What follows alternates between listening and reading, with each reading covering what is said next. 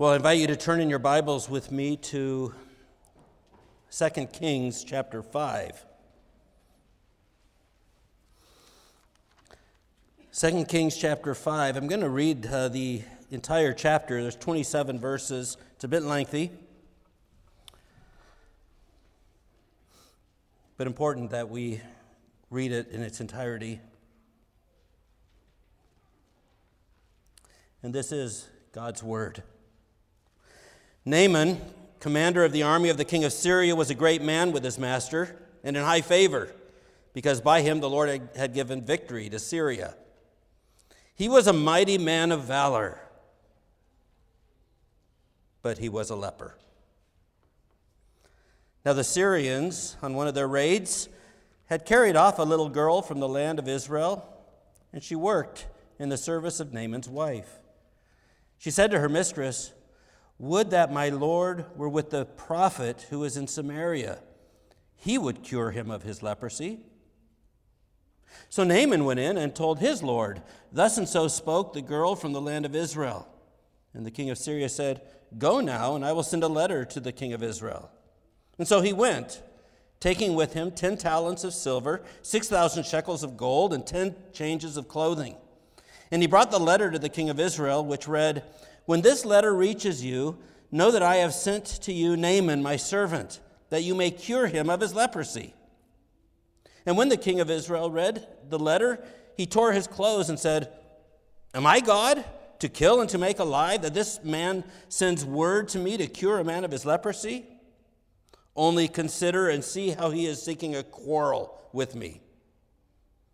But when Elisha, the man of God, heard that the king of Israel had torn his clothes, he sent to the king, saying, "Why have you torn your clothes? Let him come now to me, that he may know that there is a prophet in Israel." So Naaman came with his horses and chariots and stood at the door of Elisha's house. And Elisha sent a messenger to him, saying, "Go and wash in the Jordan 7 times, and your flesh shall be restored, and you shall be clean." But Naaman was angry and went away, saying, "Behold, I thought that he would surely come out to me and stand and call upon the name of the Lord his God and wave his hand over the place and cure the leper. Are not Abana and Pharpar, the rivers of Damascus, better than all the waters of Israel?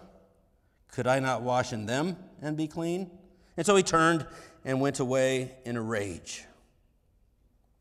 But his servants came near and said to him, "My father, it's a great word the prophet has spoken to you. Will you not do it? Has he actually said to you, 'Wash and be clean'?" So he went down and dipped himself 7 times in the Jordan according to the word of the man of God. And his flesh was restored like the flesh of a little child, and he was clean. Then he returned to the man of God, he and all his company, and he came and stood before him, and he said, "Behold, I know that there is no God in all the earth but in Israel. So accept now a present from your servant." But he said, "As the Lord lives, before whom I stand, I will receive none." And he urged him to take it, but he refused. Then Naaman said, "If not, please let there be given to your servant 2 mule loads of earth. For from now on your servant will not offer burnt offerings or sacrifice to any god but the Lord. And in this matter may the Lord pardon your servant when my master goes into the house of Rimmon to worship there, leaning on my arm, and I bow myself in the house of Rimmon. When I bow myself in the house of Rimmon, the Lord pardon your servant in this matter." He said to him, "Go in peace." But when Naaman had gone from him a short distance, Gehazi, the servant of Elisha, the man of God, said, "See, my master has spared this Naaman the Syrian, in not accepting from his hand what he brought. As the Lord lives, I will run after him and get something from him." So Gehazi followed Naaman. And when Naaman saw someone running after him, he got down from the chariot to meet him and said, "Is all well?" And he said, "All is well. My master has sent me to say, there have just now come to me from the hill country of Ephraim 2 young men of the sons of the prophets. Please give them a talent of silver and 2 changes of clothing." And Naaman said, "Be pleased to accept 2 talents. And he urged him and tied up 2 talents of silver in 2 bags with 2 changes of clothing and laid them on 2 of his servants. And they carried them before Gehazi. And when he came to the hill, he took them from their hand, put them in the house, and he sent the men away, and they departed. He went in and stood before his master, and Elisha said to him, 'Where have you been, Gehazi?' And he said, 'Your servant went nowhere.' But he said to him, 'Did not my heart go when the man turned from his chariot to meet you? Was it a time to accept money and garments, olive orchards and vineyards, sheep and oxen, male servants and female servants? Therefore the leprosy of Naaman shall cling to you and to your descendants forever.' And so he went out from his presence a leper, like snow." Well, let's ask God's blessing on his word. Heavenly Father, we pray that your word would penetrate our hearts and souls. We pray, Heavenly Father, that we would hear it and be changed. We ask, Heavenly Father, that upon hearing we may bear fruit. Sanctify us by your word, for your word is truth. We pray this in Jesus' name. Amen. You might be asking yourself, it's Mission Emphasis Week. Why did I pick this passage in 2 Kings chapter 5? This passage about Naaman. Well, I'm continuing the thoughts that we began this morning from 1 Corinthians 3, where Paul says, "I planted, Apollos watered, but God gave the growth." God gave the growth, and God gets the glory. That was this morning. Tonight, I just simply want to focus on God gives the growth God's way. God gives the growth God's way. And I think you'll see as we get toward the end of the message how this ties in so very well to Mission Emphasis Week. In both the ministries of Elijah and Elisha,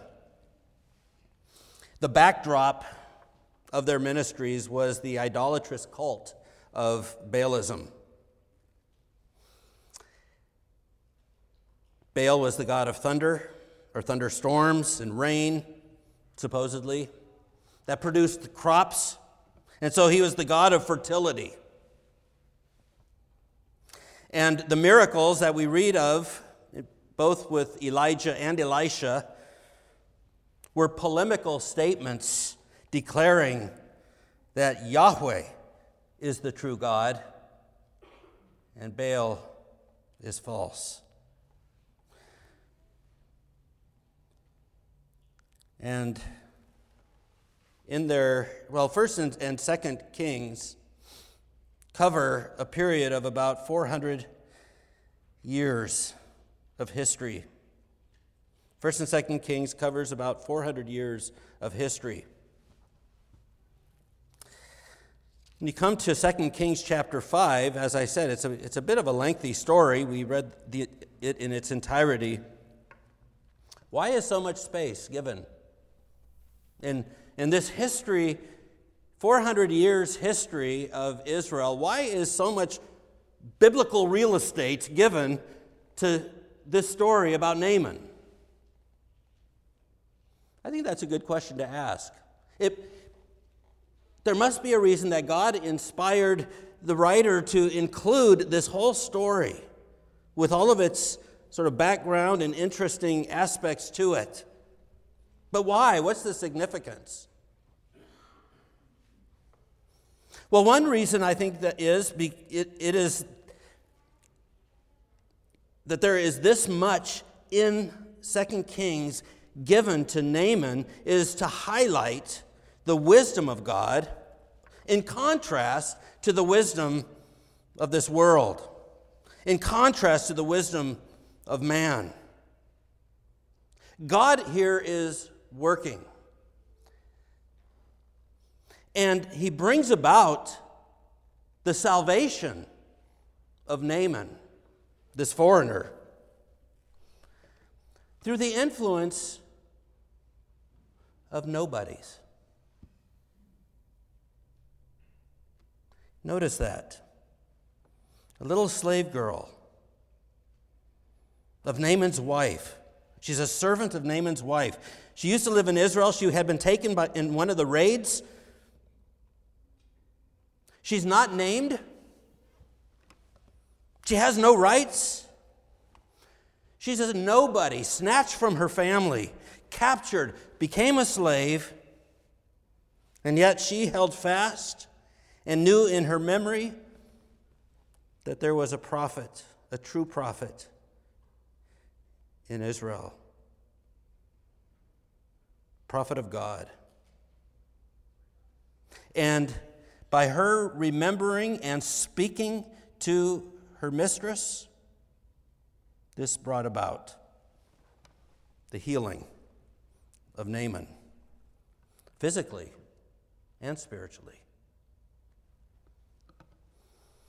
And then after Elisha sends his messenger to tell him to dip 7 times in the Jordan River, Naaman is ready to turn around. He's angry. And the slaves, his servants, really say, "Really, Naaman? You're going to come all this way in order to be healed? And he tells you just to dip in the river 7 times and you're not going to do it?" Naaman, it's an easy thing. He didn't ask you to climb Mount whatever. He just said, go dip in the river. And they got through to Naaman. And so Naaman does that. They convinced him to obey Elisha's directions. And God once again uses nobodies. We don't know their names. That's not given to us in this passage, but God uses nobodies to fulfill his purpose. God does use, as Paul says, the weak things of this world to confound the wise.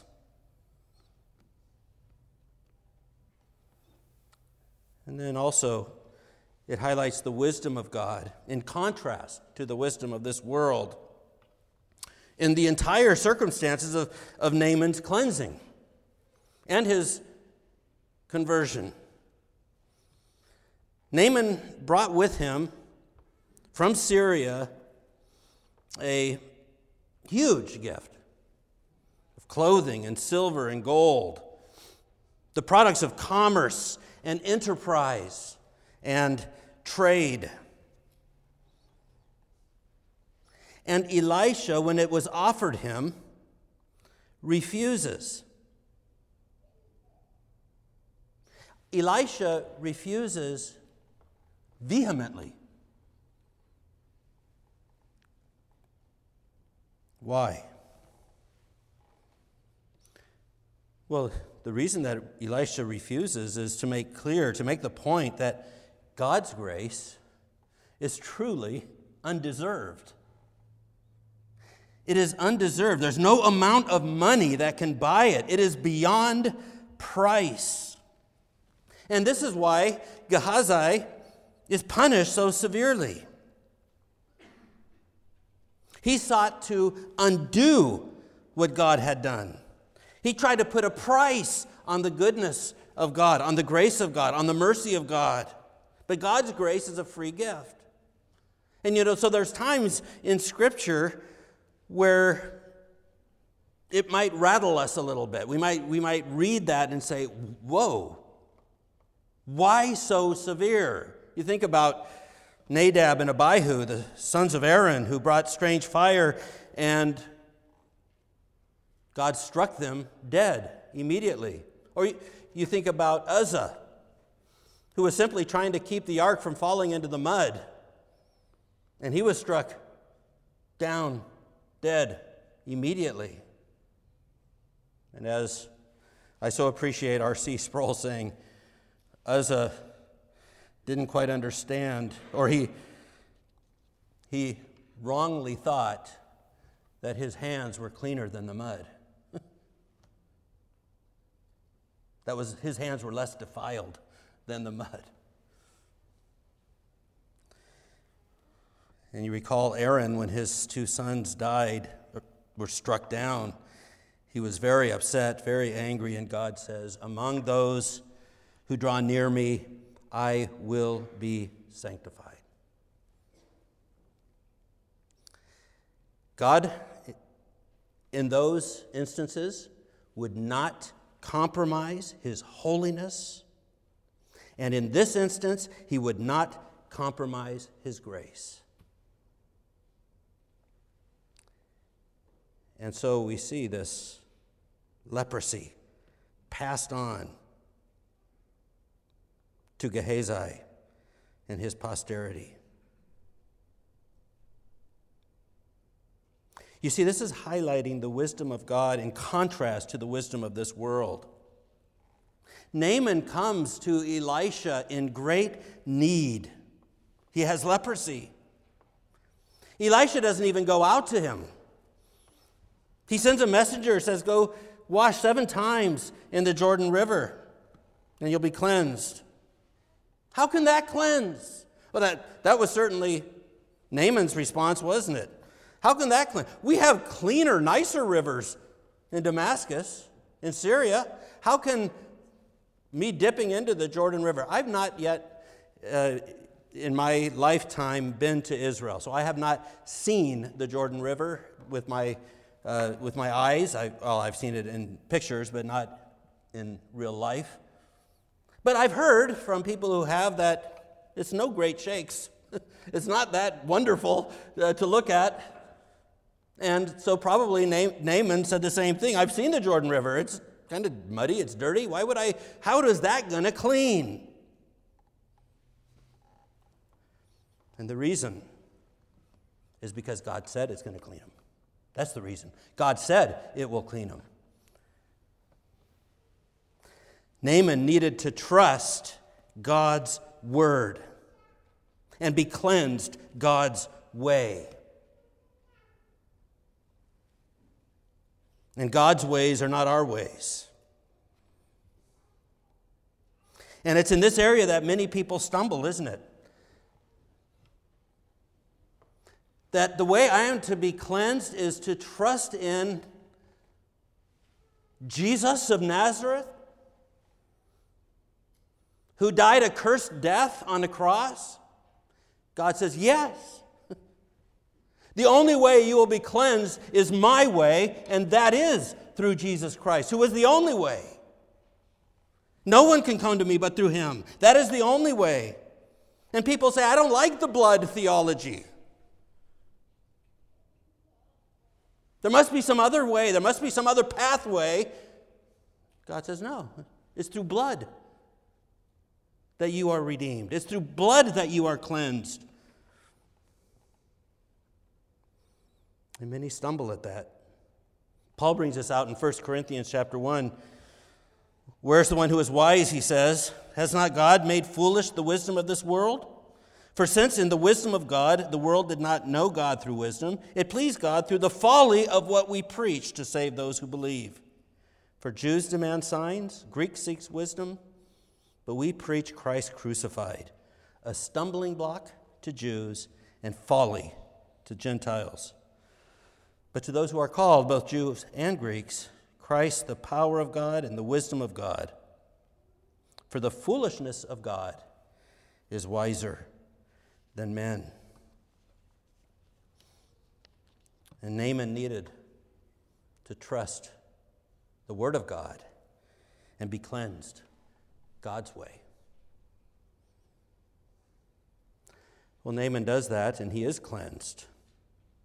And he comes back and, of course, offers all that wealth to Elisha, who rejects it. And then he vows to worship only Yahweh. It's amazing. It's such an amazing passage. The Syrian general, an outsider, being brought into the company of God's people. And what's so striking is this is at a time where, in contrast, the people of God were being unfaithful. While they were bringing Baal into the land, the promised land, Naaman is trying to take out some of that land to bring with him to a foreign country so that he may offer his worship on this land. It's amazing. All of this is to highlight the wisdom of God, but it also highlights the judgment of God. This passage highlights the judgment of God as well. In Luke chapter 4, in fact, why don't you turn there with me, if your Bibles are still open. Luke chapter 4. It's a great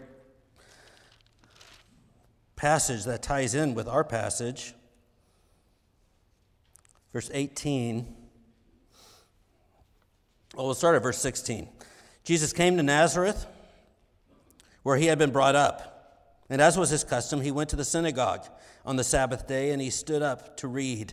And the scroll of the prophet Isaiah was given to him. He unrolled the scroll, found the place where it was written, "The Spirit of the Lord is upon me, because he has anointed me to proclaim good news to the poor. He has sent me to proclaim liberty to the captives, and recovering the sight to the blind, to set at liberty those who are oppressed, to proclaim the year of the Lord's favor." And he rolled up the scroll and gave it back to the attendant and sat down. And the eyes of all in the synagogue were fixed on him. And he began to say to them, "Today this scripture has been fulfilled in your hearing." And all spoke well of him and marveled at the gracious words that were coming from his mouth. And they said, "Is not this Joseph's son?" And he said to them, "Doubtless you will quote to me this proverb, 'Physician, heal yourself. What we have heard you do at Capernaum, do here in your hometown as well." And he said, "Truly I say to you, no prophet is acceptable in his hometown. But in truth I tell you, there were many widows in Israel in the day of Elijah, when the heavens were shut up 3 years and 6 months, and a great famine came over all the land. And Elijah was sent to none of them, but only to Zarephath, in the land of Sidon, to a woman who was a widow. And there were many lepers in Israel in the time of the prophet Elisha, and none of them was cleansed, but only Naaman the Syrian." And when they heard these things, all in the synagogue were filled with wrath. And they rose up to try to kill Jesus. What is Jesus saying here? He brings in this story. He brings in the story of Naaman. What is he saying? He reminds them that Naaman was healed when no other Israelite leper was healed. Well, I think to understand this, we need to, again, understand what was happening in Elisha's time, where the Israelites were bringing in Baal into the promised land. And yet they were saying, "But we are Abraham's children. We have the covenant. We are the covenant people of God."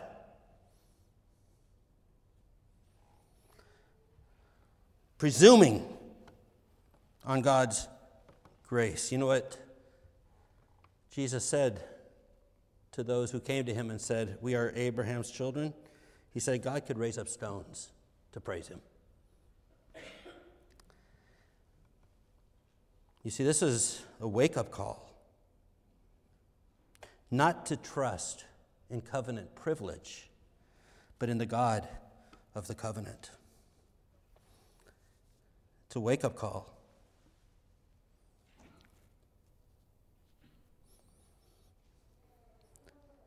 And I think, congregation, this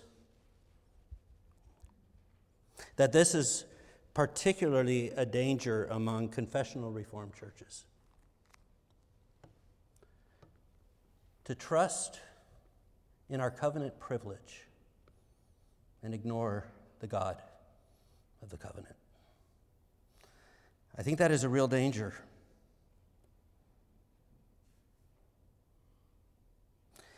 It's sort of a Reformed formalism, isn't it? It's a position that says, we have the confessions and the creeds, and we have the heritage. We have Heidelberg and we have Dort. We have this great heritage from John Calvin and the Puritans. We have this wonderful heritage. The thing is, but do you have Christ? That's the thing. That's the issue.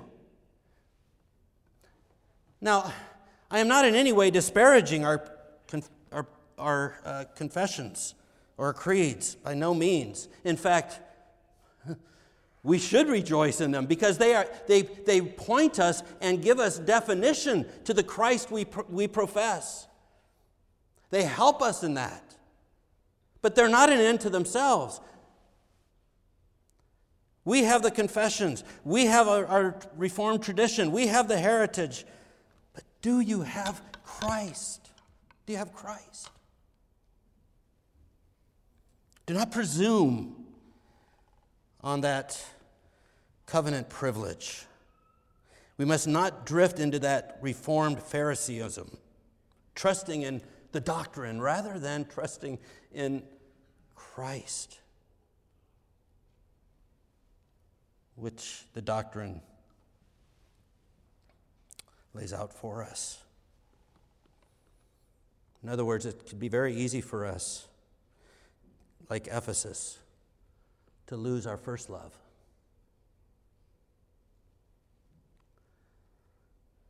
And I think that's exactly what Jesus was saying in Luke chapter 4. Naaman is healed. And that's God's judgment on you. But this passage also is given to highlight the largeness of God's grace. The largeness of God's grace. In congregation, this is where I want us to sit for a while. Let's rest in this for a bit. Let's relax in this for a bit. This is why the Nazarenes were so angry with Jesus. Because Naaman was a foretaste of Gentile salvation. It is as though they forgot that wonderful promise that God made to Abraham, that through your seed will all the nations be blessed. And I don't know why that seemed to have been forgotten. Maybe the scribes didn't really put much emphasis on that part, or I don't know, but it seemed to be forgotten. And when Jesus brings it up, they didn't like it at all. Through your seed shall all the nations be blessed.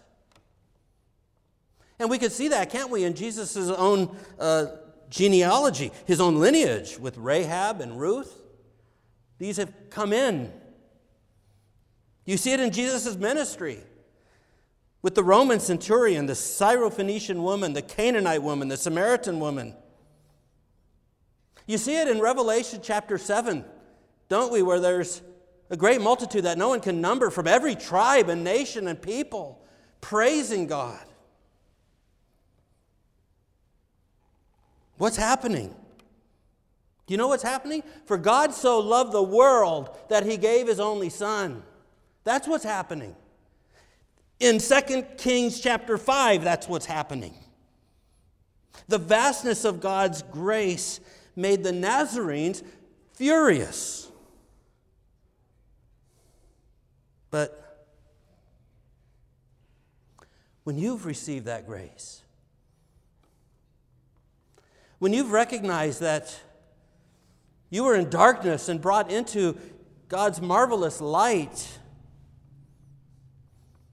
that when you've tasted that you've been brought out of the pit and set your feet on solid ground, you who were destined and deserving of eternal condemnation has been brought into the family of God and are the recipient of eternal life and blessedness that no eye has seen, nor ear heard, nor entered into our minds. Once you get to realize the amazing largeness of God's grace, that amazing grace that's brought to you through Jesus Christ. Oh, it leaves you in wonder. It leaves you in breathless with awe and gratitude. What has God done? How amazing is that grace? It's inexplicably joyous to you. It shakes you and it shapes you.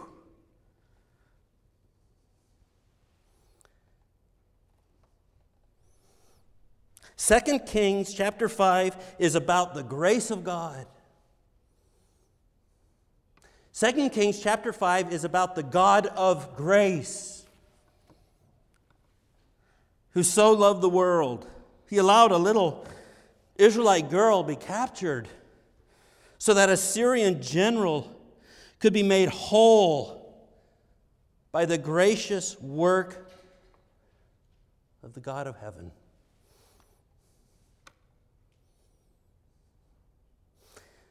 Second Kings chapter 5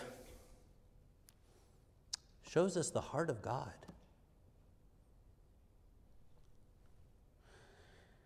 It's like a neon sign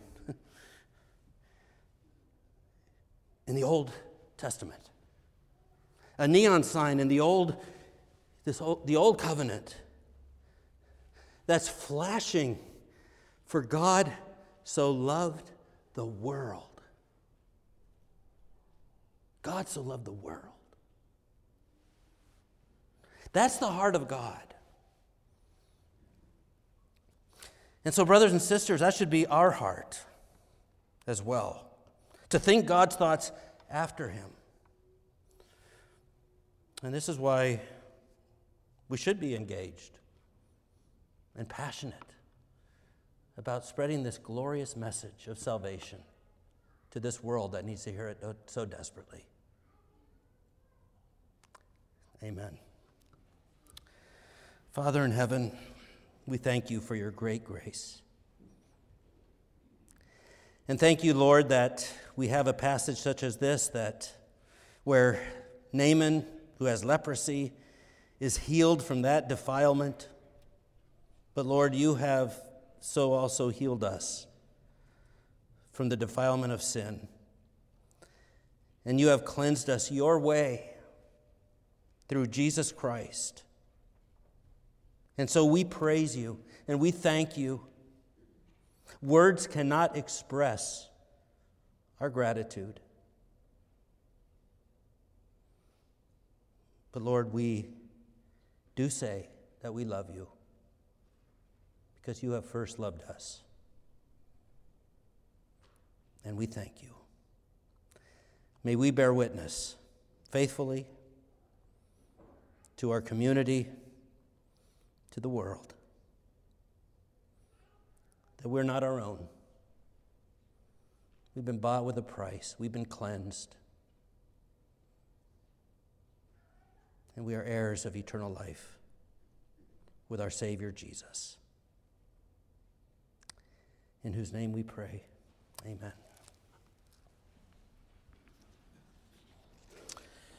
Well, let's respond together singing Psalm 22D. Psalm 22D, the ends of all the earth shall hear and turn unto the Lord in fear. Let's sing the 4 stanzas, standing to sing Psalm 22D.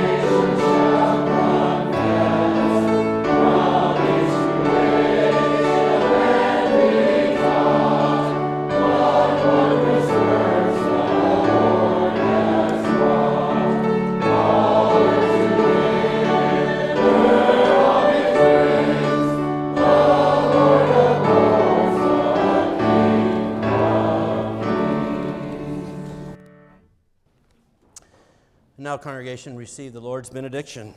The grace of our Lord Jesus Christ, and the love of God the Father, and the fellowship of the Holy Spirit be and abide with you all. Amen.